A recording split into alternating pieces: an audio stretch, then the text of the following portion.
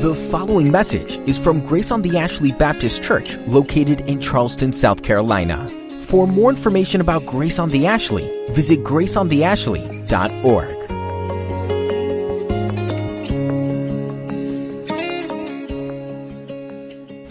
want to invite you, if you would, to open your Bibles to Luke chapter 3. Luke chapter 3. We continue this morning in our study of the Gospel of Luke. We'll be looking at Luke chapter 3, verses 7 through 14 this morning. Here's the word of the Lord for us this morning. He said, therefore, to the crowds that came out to be baptized by him, "You brood of vipers, who warned you to flee from the wrath to come? Bear fruits in keeping with repentance, and do not begin to say to yourselves, 'We have Abraham as our father.' For I tell you, God is able to, from these stones, raise up children for Abraham. Even now the axe is laid at the root of the trees. Every tree, therefore, that does not bear good fruit is cut down and thrown into the fire." And the crowds asked him, "What then shall we do?" And he answered them, "Whoever has 2 tunics is to share with him who has none, and whoever has food is to do likewise." Tax collectors also came to be baptized and said to him, "Teacher, what shall we do?" And he said to them, "Collect no more than you're authorized to do." Soldiers also asked him, "And we, what shall we do?" And he said to them, "Do not extort money from anyone by threats or by false accusation, and be content with your wages." It's the word of the Lord for us today. Lord, your word is good, and it's right, and it's true.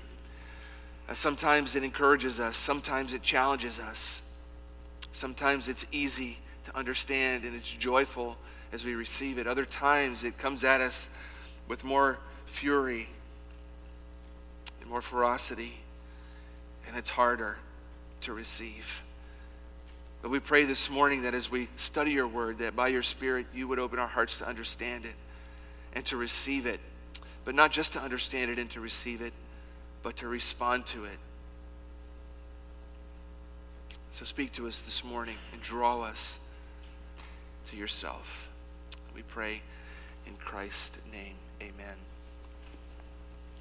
Well, we began looking last week at the ministry of John the Baptist in verses 1 through 6 of this gospel. And we got a good snapshot of this man and who he is and what his ministry was like. He was indeed a very unique man, the last of the Old Testament prophets, really the bridge between the Old and the New Testament. He came looking and sounding a lot like Elijah in the things that he was saying and the way that he was dressed.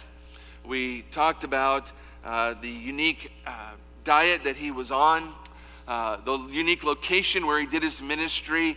And in every way, this man, John, stood out from the crowd. There was no other teacher like him in the day. There was no other teacher like him at all. He was a very unique man, and he was empowered by the Holy Spirit of God in a very unique way. And people were flocking to him to hear the message. And we were told in the early part of this chapter that he was out by the Jordan River, and that's where he was doing his ministry, away from Jerusalem. And his ministry was one that really surrounded a thing called baptism. He was calling people to himself, preaching to them, and calling them to respond to the message by being baptized. And his baptism was not Christian baptism, as we've seen.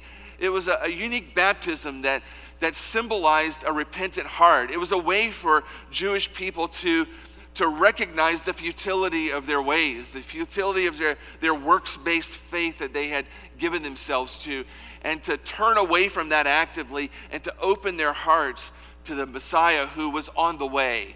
And that was John's ministry and his message. It was a preparatory message. He was preparing the way for Jesus, who was in short order to come and to live out his life and his ministry and ultimately die on the cross. And so John's ministry of preparation was a ministry of preaching. It was a ministry of baptizing.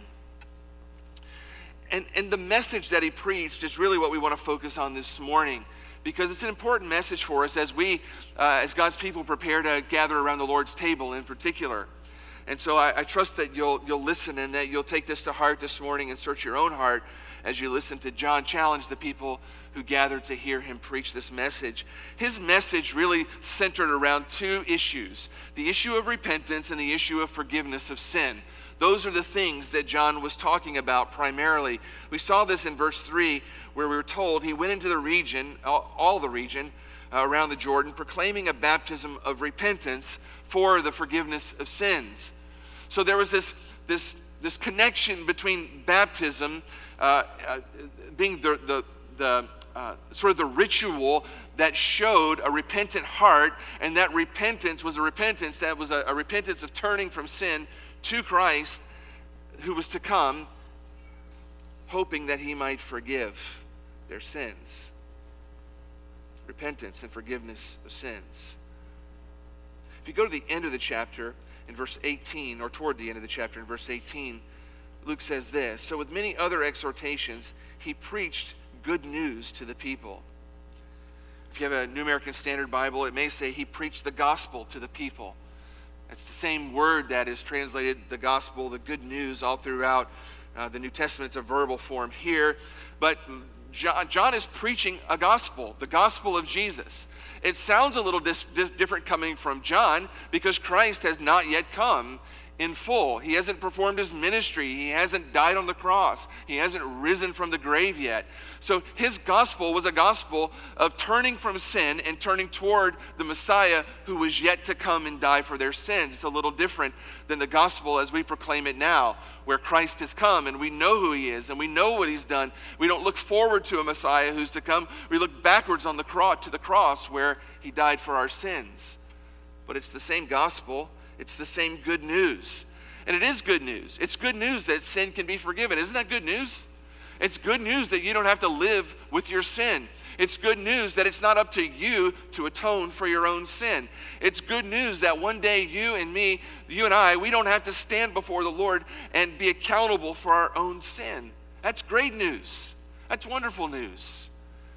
And that's the good news that John was preaching to the people. You're sinful people, but you don't have to remain in your sins. There's a way to be forgiven. And the key to that is repentance. Repentance.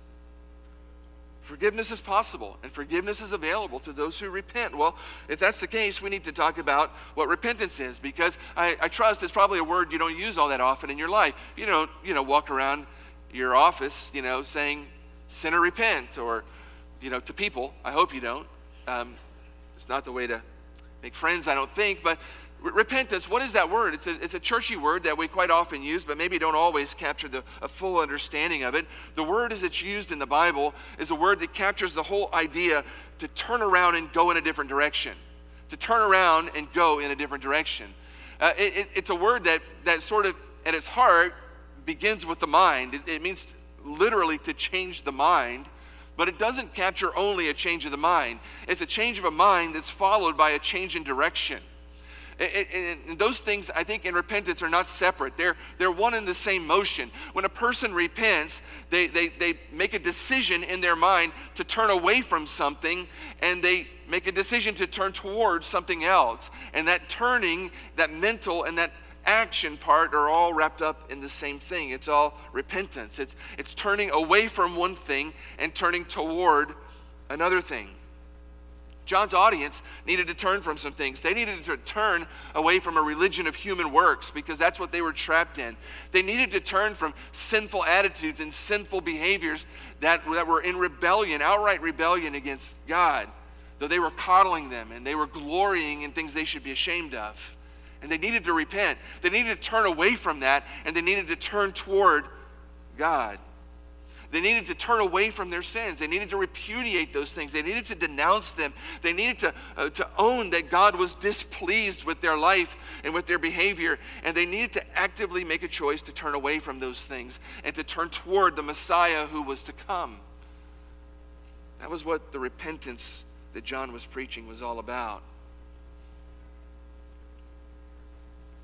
repentance is more than just the mind. It really encompasses about three things, at least three things. It encompasses both a mental piece where we decide to turn. It also captures the action piece of our life where we actually do something in relation to that change of mind. That is, we change our behavior. We turn actively away from doing sinful things toward doing things that please the Lord. And it also really is a change of affections as well. And we'll flesh that out a little more as we work through this morning. It's important for us as we think about repentance to make a note here that repentance is more than just regret. Repentance isn't the same thing as just regret. It's not being regretful because we're dealing with consequences of our sin. A lot of people feel regret for sin, right? Especially when we do evil things and we have to pay a price for it. There are consequences, particularly when there are immediate consequences in our life. We regret that we did those things. But regretting that we're having to live with consequences for our sin is not the same thing as repentance. Repentance is more than just regret. It's more than just remorse. It's more than just being sorry. It's more than just being sorry that we've done things that are wrong.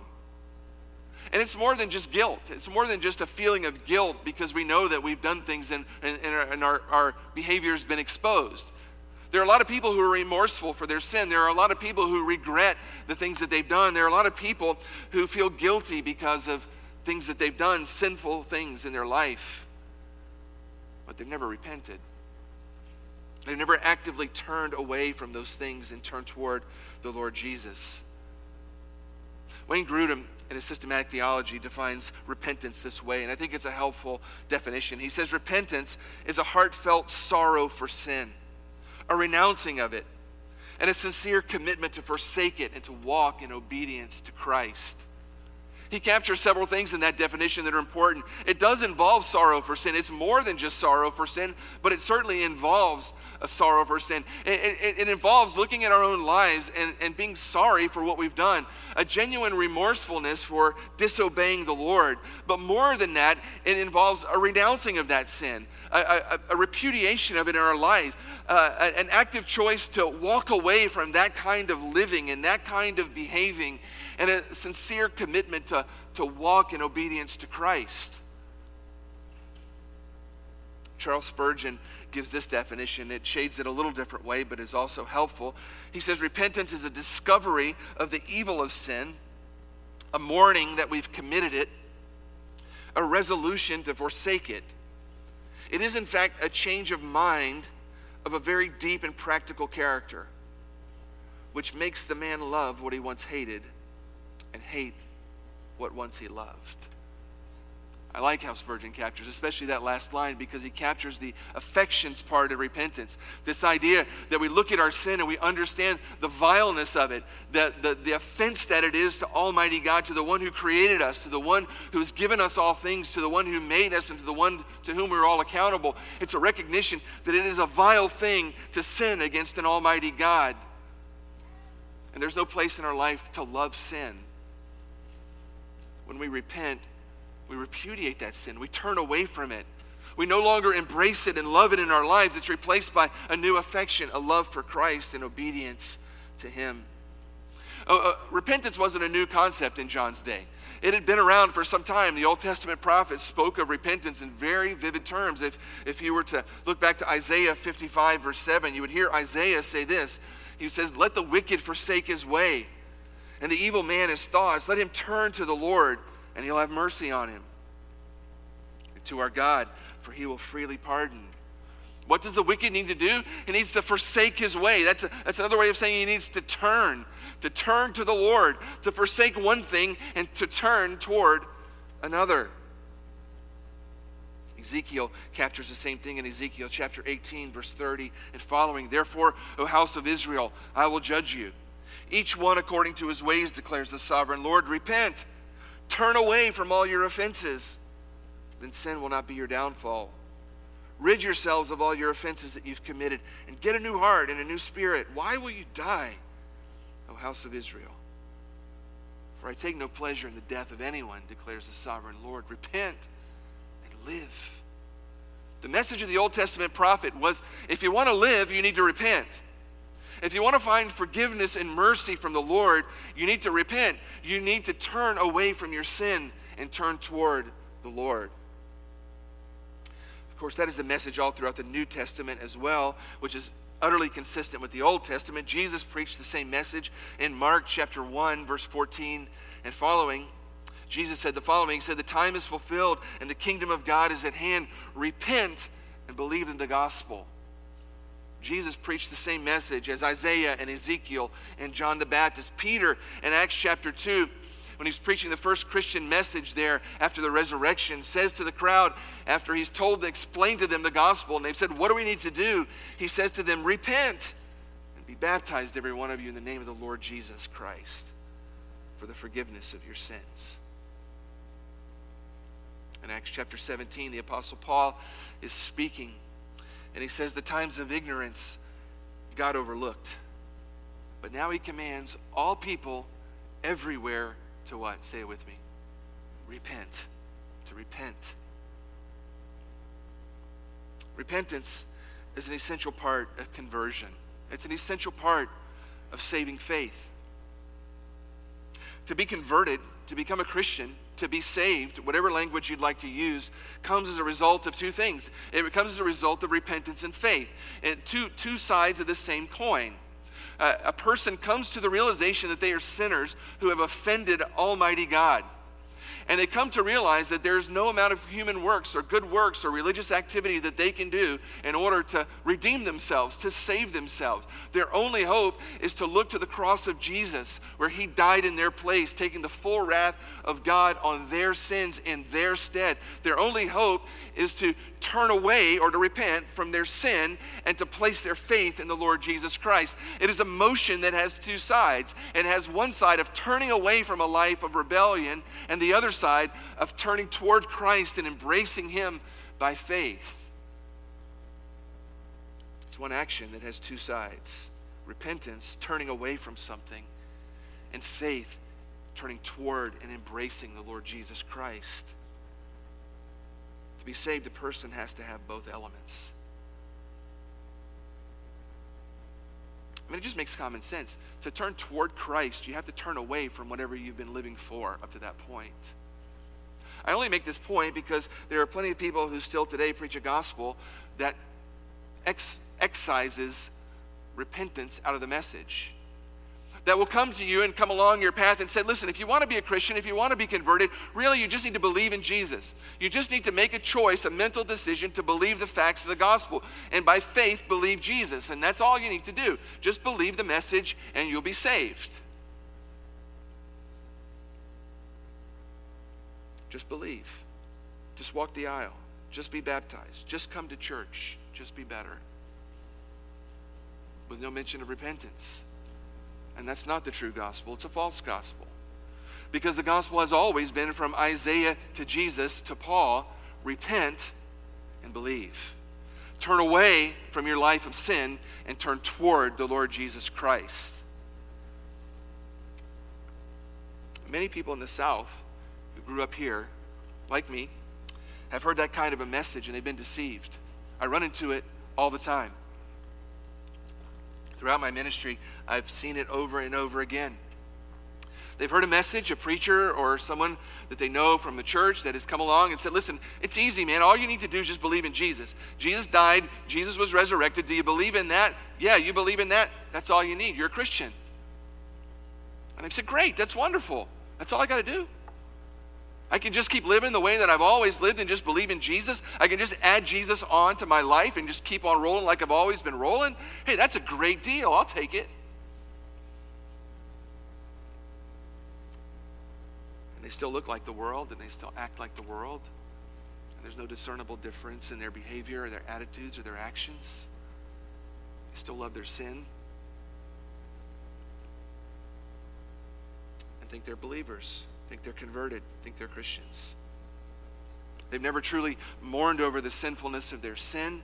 They've never looked at the cross and seen in the blood of Jesus the cost that their sin has required. They've never understood that Jesus died in their place, that it was their sin that caused his death, They've never understood the high penalty for their sin and mourned for that and been broken over their own wretchedness. They've never actually turned from their sin. They still hold on to their sin. They still make excuses for their sin. They just add a veneer of spirituality over the top of it. And listen, if that's the message of the gospel that you've heard in your life, you need to understand that that is not in fact the gospel. That is a false gospel that will damn your soul and will not save it.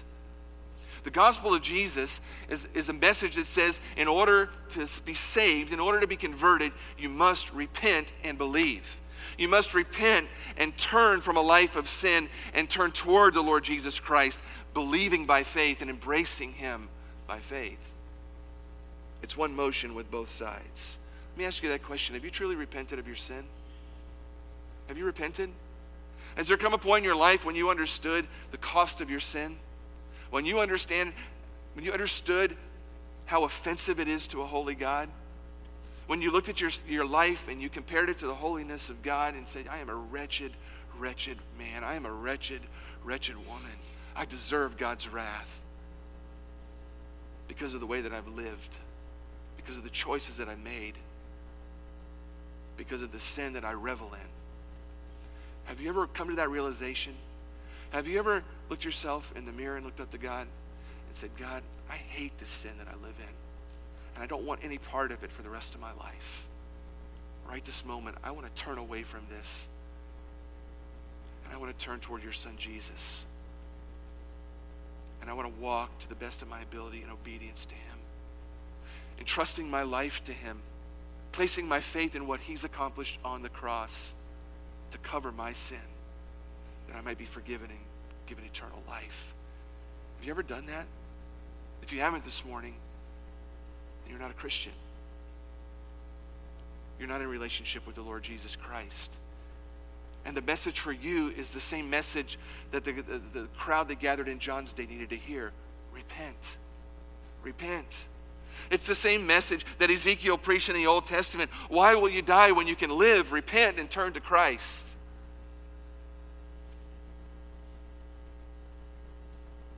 So John preached a message of repentance.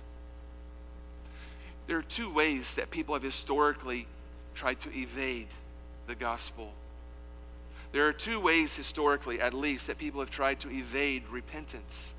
It was true in John's day, and it's true in our day. And John confronts both of them head on in this text. And I want to give them to you because they're pretty easy to spot in the text. One is people try to evade repentance by relying on externals to save them. And two is they try to evade repentance by relying on a spiritual heritage to save them. Two very common things in John's day and in ours. We see the first in verse 7. Now, after John was arrested, let's go to, the very first part here in verse 7. He said, therefore, to the crowds that came out to be baptized, you brood of vipers, who warned you to flee from the wrath to come? Now, that's a pretty scathing sort of a way to start your sermon, isn't it? I mean, I thought about trying it this morning. I really did. I thought about just standing up here and saying, you bunch of snakes. What in the world brought you into this room today? But I wasn't sure if you'd stick around for the rest of the sermon, so I decided I better not do that. In Matthew chapter 3, verse 7, Matthew records this same message, and he gives us a different shade to it. He says, but when he, this is John, saw many of the Pharisees and Sadducees coming to his baptism, he said to them, you brood of vipers, who warned you to flee from the wrath to come. So we got the idea. Luke tells us he's saying this to the crowds, but Matthew gives us a shade. He says, particularly within this crowd are Pharisees and Sadducees in particular who have come to be baptized by John, and he's addressing them as well as the crowd. But he starts out by saying, you brood of vipers. Now, you have to recognize that John the Baptist is essentially the anti-Joel Osteen preacher, right? He is like the polar opposite. I read an interview for 2016 from Pastor Osteen. The interviewer said this to him, said, you've been criticized for church light, for a cotton candy message. Do you feel like you're cheating people by not telling them about the hell part or about the repentance part? To which he replied, quote, no, I really don't, because it's a different approach. You know, it's not hellfire and brimstone, but I say most people are beaten down enough by life. They already feel guilty enough. They're not doing what they should, raising their kids, you know. We can all find reasons. So I want them to come into our meetings and be lifted up and say, you know what, I may not be perfect, but I'm moving forward. I'm doing better. And I think that motivates you to do better. Well, let me just tell you, John the Baptist is having none of that stuff right there, right? He comes right out of the chute with, you bunch of snakes, you brood of vipers. By the way, that's not a compliment. The metaphor he's using is really easy to understand. If you've ever seen like a forest fire that begins to run through a forest, what happens is as that fire advances, you have snakes that live typically where?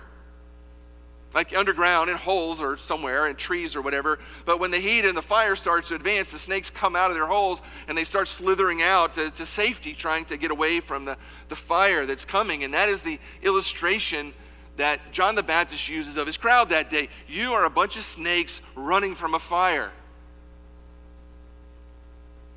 Now, John uses this for a purpose. He understands very clearly, particularly the Pharisees and Sadducees, but also others in the crowd, that their motives are not pure. They're really not interested in repentance. They're not really interested in any sort of real change. What they're looking for is another quick fix. They're looking for another ritual to add on to their pile of other rituals that they continue to do that are external only in order to hope for some sort of salvation from the fire.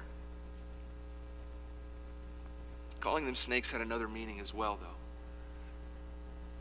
These same folks are going to glory in the fact that they're children of Abraham, that Abraham is their father. When Jesus calls them a bunch of vipers, he's also saying sort of secondarily, no, Abraham isn't your father. You have a different father.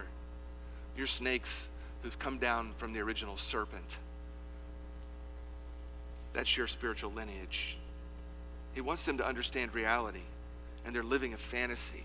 They're believing that they can escape the wrath of God by just coming out to John and being baptized and doing another religious ritual. That somehow adding another ritual to all the rituals that they were already doing was going to help them avoid the wrath of God. Their whole system of religion was a works-based faith. Completely external. Rituals, sacrifices, reciting prayers, keeping the law.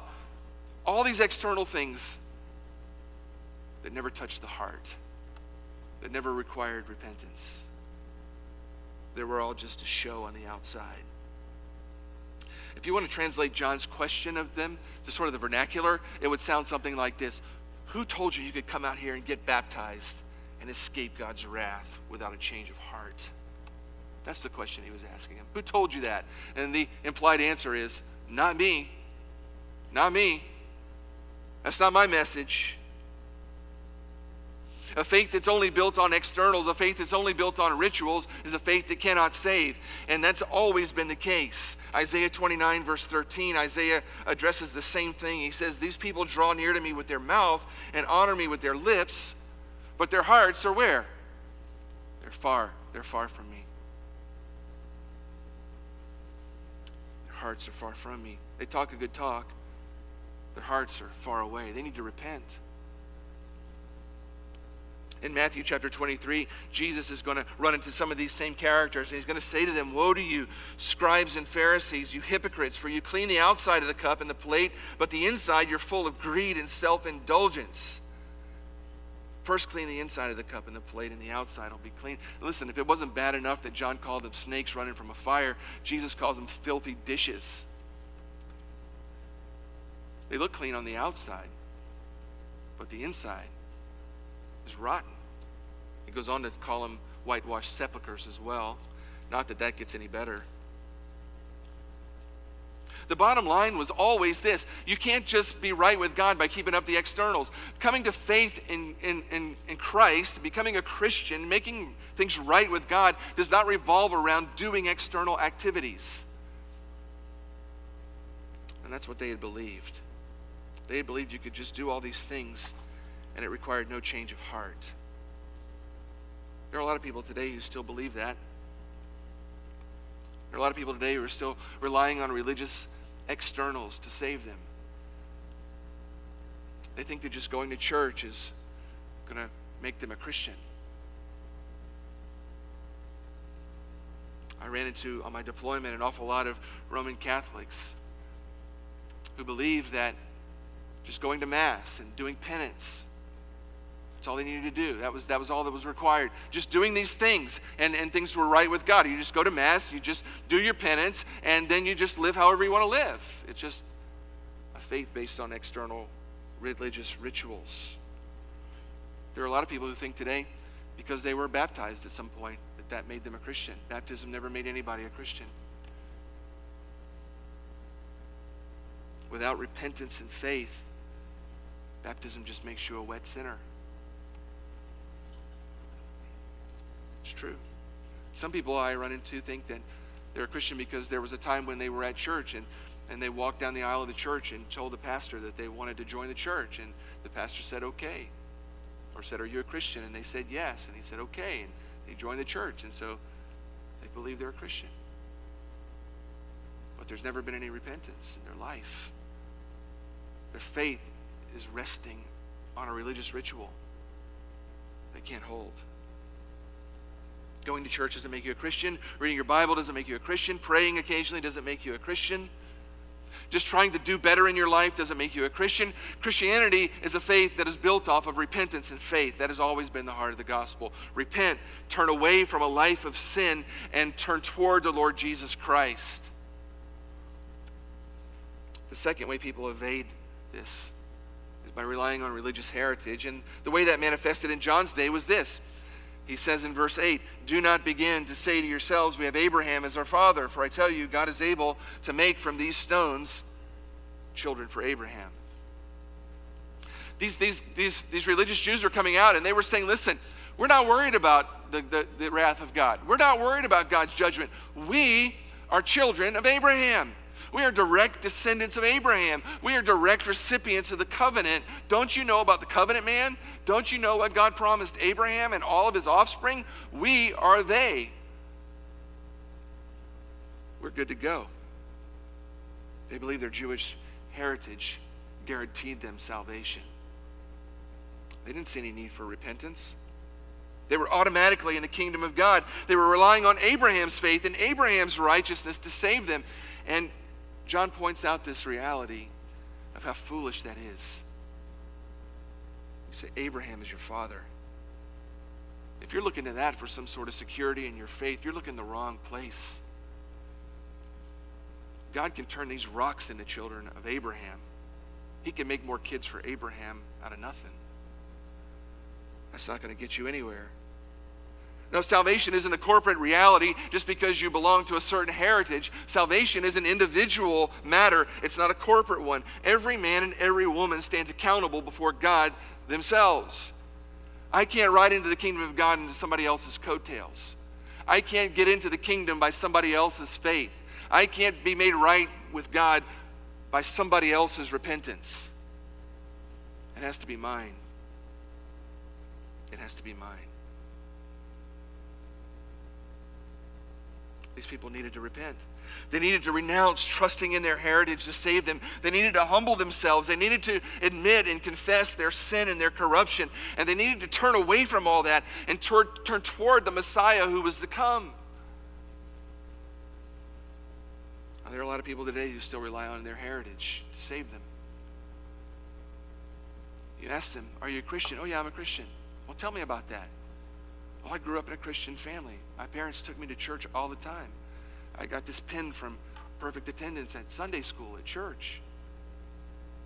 Yeah, I read my Bible and went to church and I just came in a Christian family. When I was a kid, I was baptized and I did all this. Or you people say, I live in America. Everybody knows America, it's a Christian nation, right? You're just born a Christian because you live here. It's trusting in your heritage for salvation. It can't save you. It can't save you.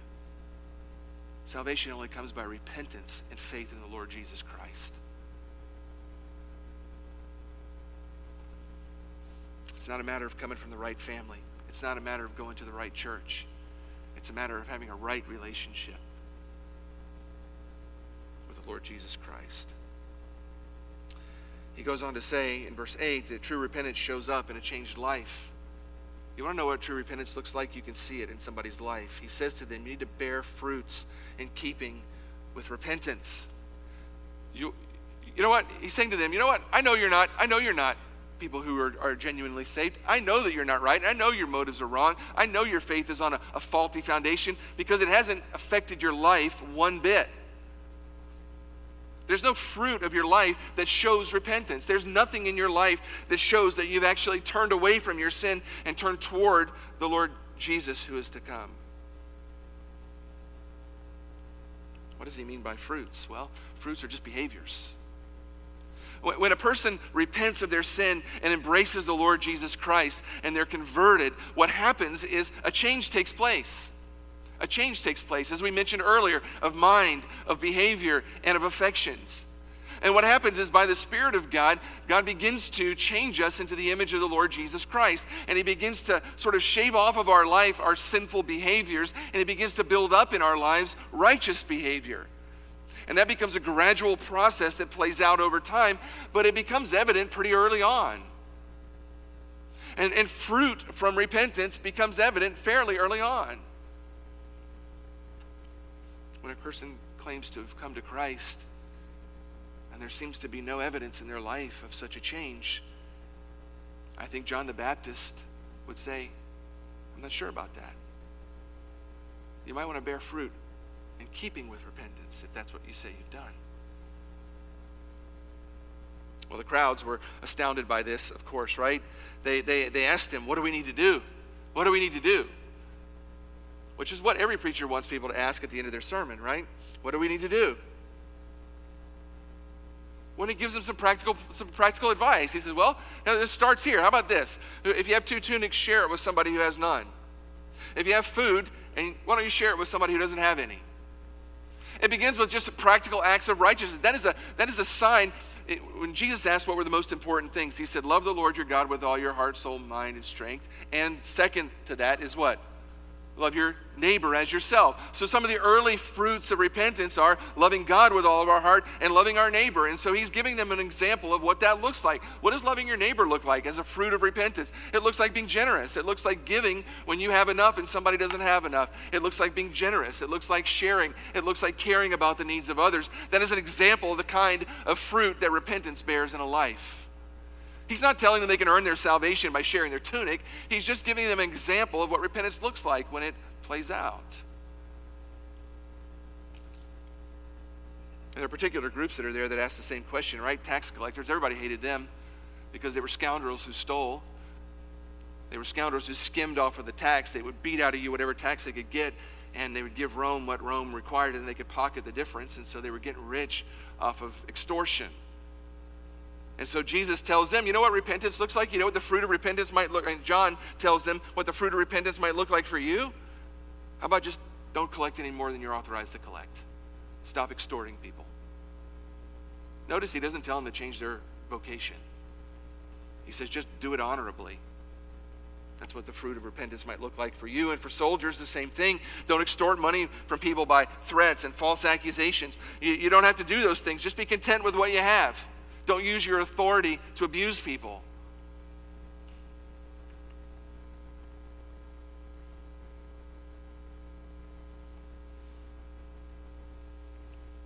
In Acts chapter 26, verse 19, Apostle Paul is speaking to King Agrippa, and he says this, so then King Agrippa, I was not disobedient to the vision from heaven, first to those in Damascus, and then to those in Jerusalem, and in all Judea, and to the Gentiles also. I preached that they should repent and turn to God and prove their repentance by their deeds. It's the same message that John was preaching. That repentance, when it's true and when it's right, it shows up in the life of the one who repents. Repentance bears fruit. To repent means you stop living your sinful lifestyle and you submit to Christ. It means you no longer love your sin, but you love Christ. It means you stop obeying the flesh and you start obeying Jesus.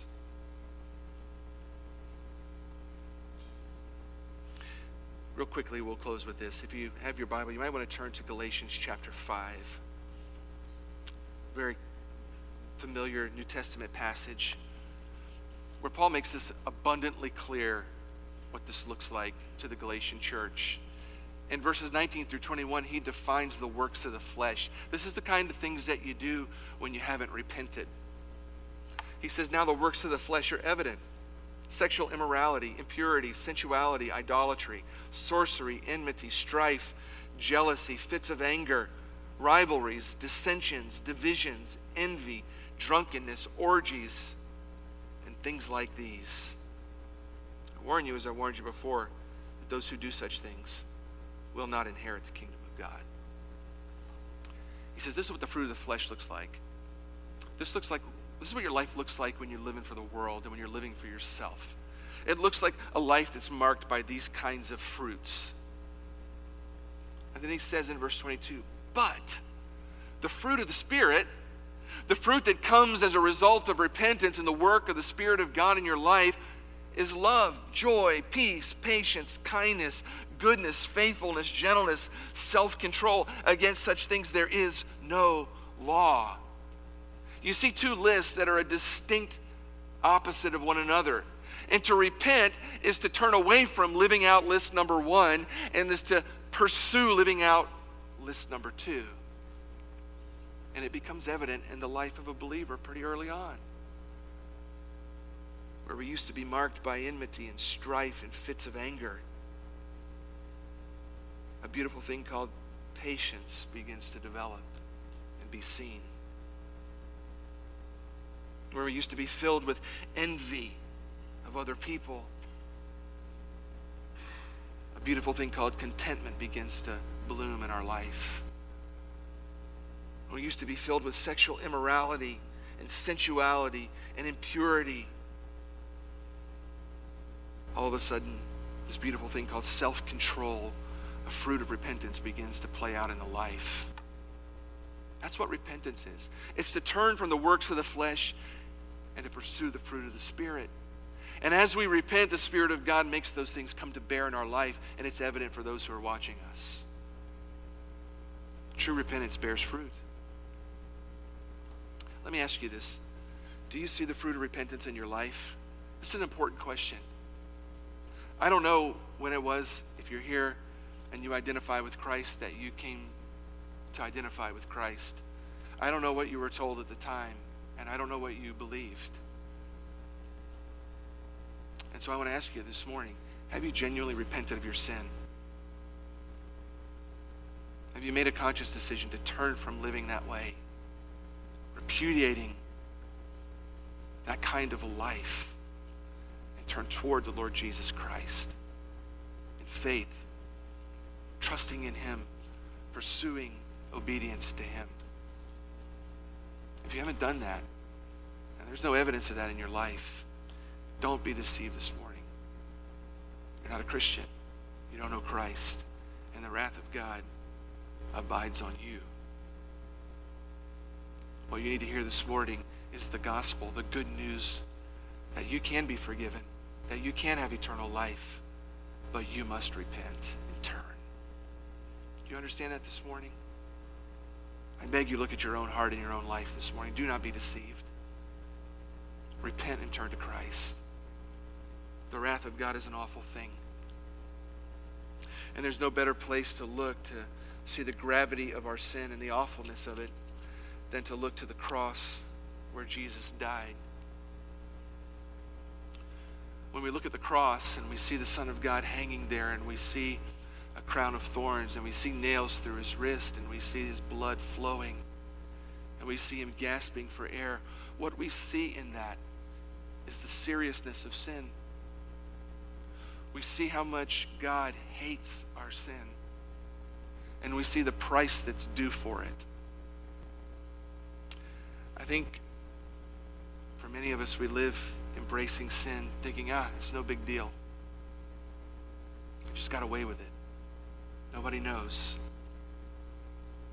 When we look at the cross, we understand sin is a real big deal. It required the life of the Son of God. When we look to the cross, we see Jesus coming to do for us what we could have never done for ourselves.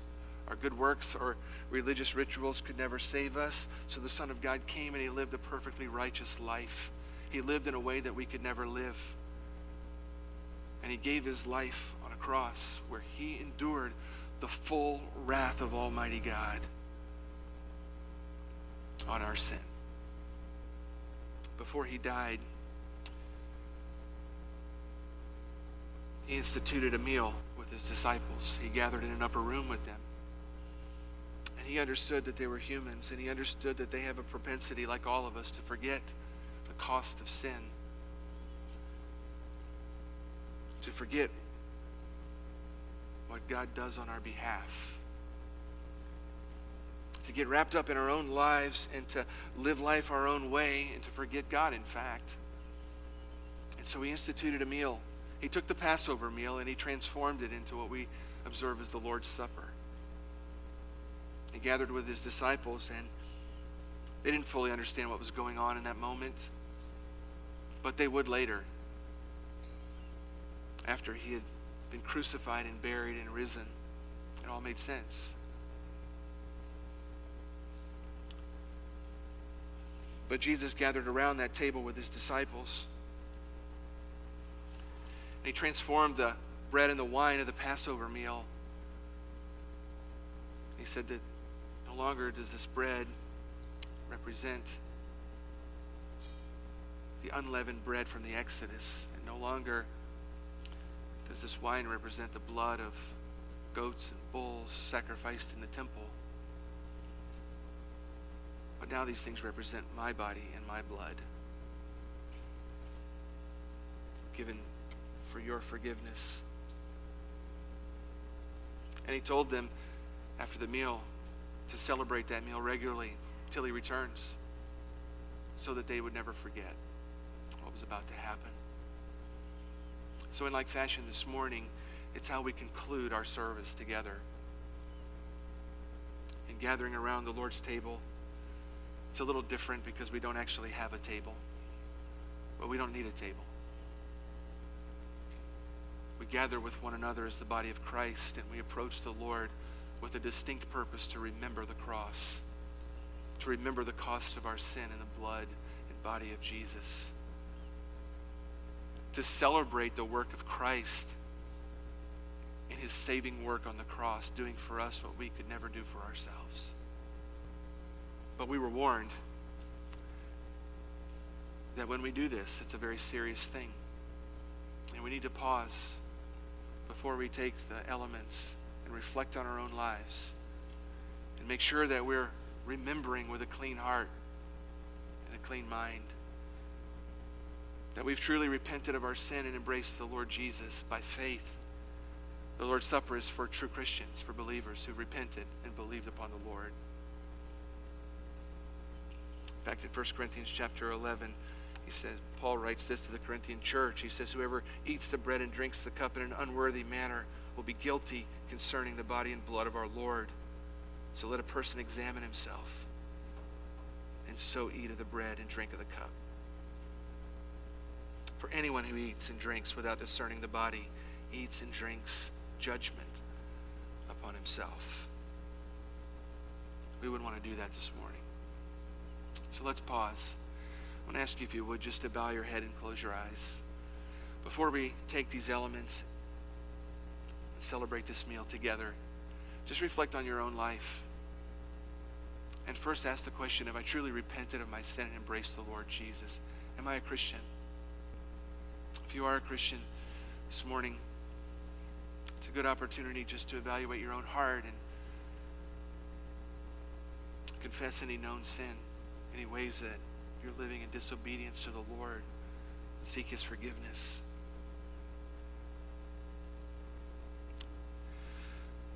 Lord Jesus, we are amazed by you. We stand in wonder that you would do for us what we could never do for ourselves. That you would die for us, that we might have life eternal. That you, the one who is perfectly righteous, would die for us, the unrighteous. That you, who knew no sin, would become our sin in our place. We celebrate you this morning as we take this meal. We we stand in awe of what you've done for us on the cross. Our hearts explode with joy and thanksgiving at who you are and what you've done. But we recognize that we too are sinners and we still have battle with the flesh and in many ways fall short of your glory. And so as we prepare to remember specifically your body and blood this morning, we ask your forgiveness afresh and anew for ways even this week that we have sinned against you, for pride, for sinful anger, for sinful lusts, for envy, jealousy, and all sorts of other things. Forgive us, Lord. Cleanse us. Nail those sins to the cross. And help us to truly remember you as we take this meal together. We pray it in your holy name. Amen. The Bible tells us that Jesus gathered with his disciples in an upper room. And it tells us that he took the bread, the Passover meal, and he blessed it and he gave it to them.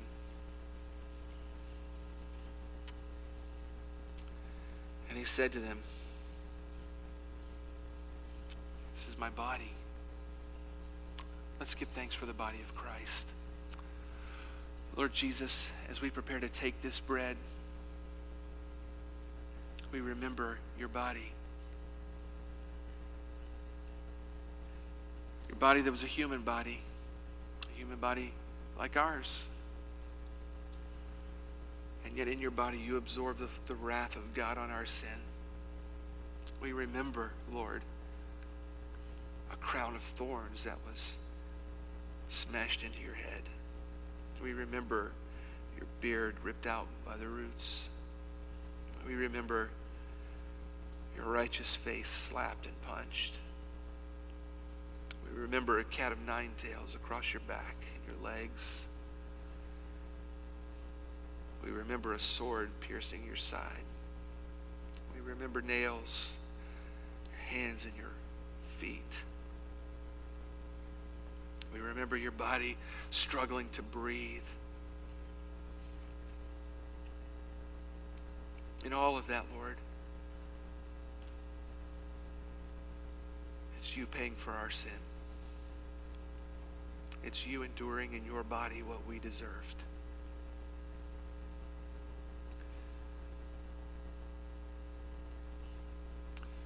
We don't deserve the suffering that you did on our behalf, but we're eternally grateful for it. We're thankful, Lord Jesus, that you became our sin for us. Thank you. For it's in your holy name we pray. Amen. He said, "Take and eat. This is my body."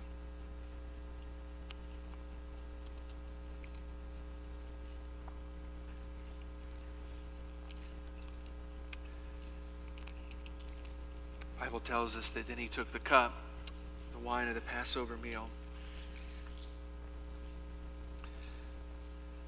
and he gave thanks for it. Let's give thanks for the blood of Christ, symbolized by the juice. Lord Jesus, as we prepare to drink this drink, we remember your blood that was poured out on the cross, streaming down the cross. Not because your blood has some magical power, but because it's a vivid image of your life that's being poured out for ours. We understand that the wages of sin is death. That's the penalty for our sin. Somebody had to die. And as we look at the cross and remember your blood, it was you. You died that we might live. You who did not deserve death died so that we who do not deserve life could live.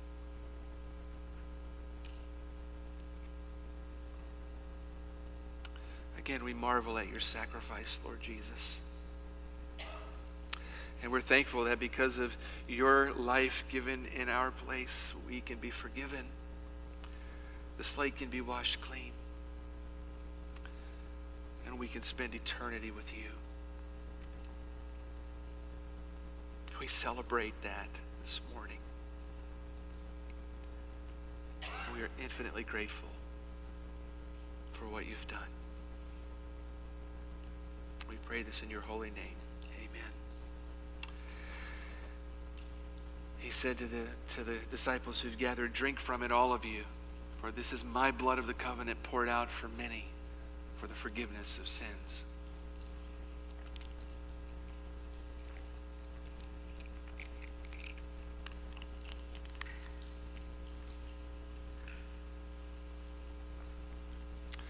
The Bible tells us that Jesus and his disciples departed. They sang a hymn and then departed to the Mount of Olives. So as our musicians come, we're going to close our time together in the same way. I want to invite you, if you would, just to stand and prepare to sing a hymn together as we go out celebrating the gospel of the Lord Jesus Christ. Let's stand together.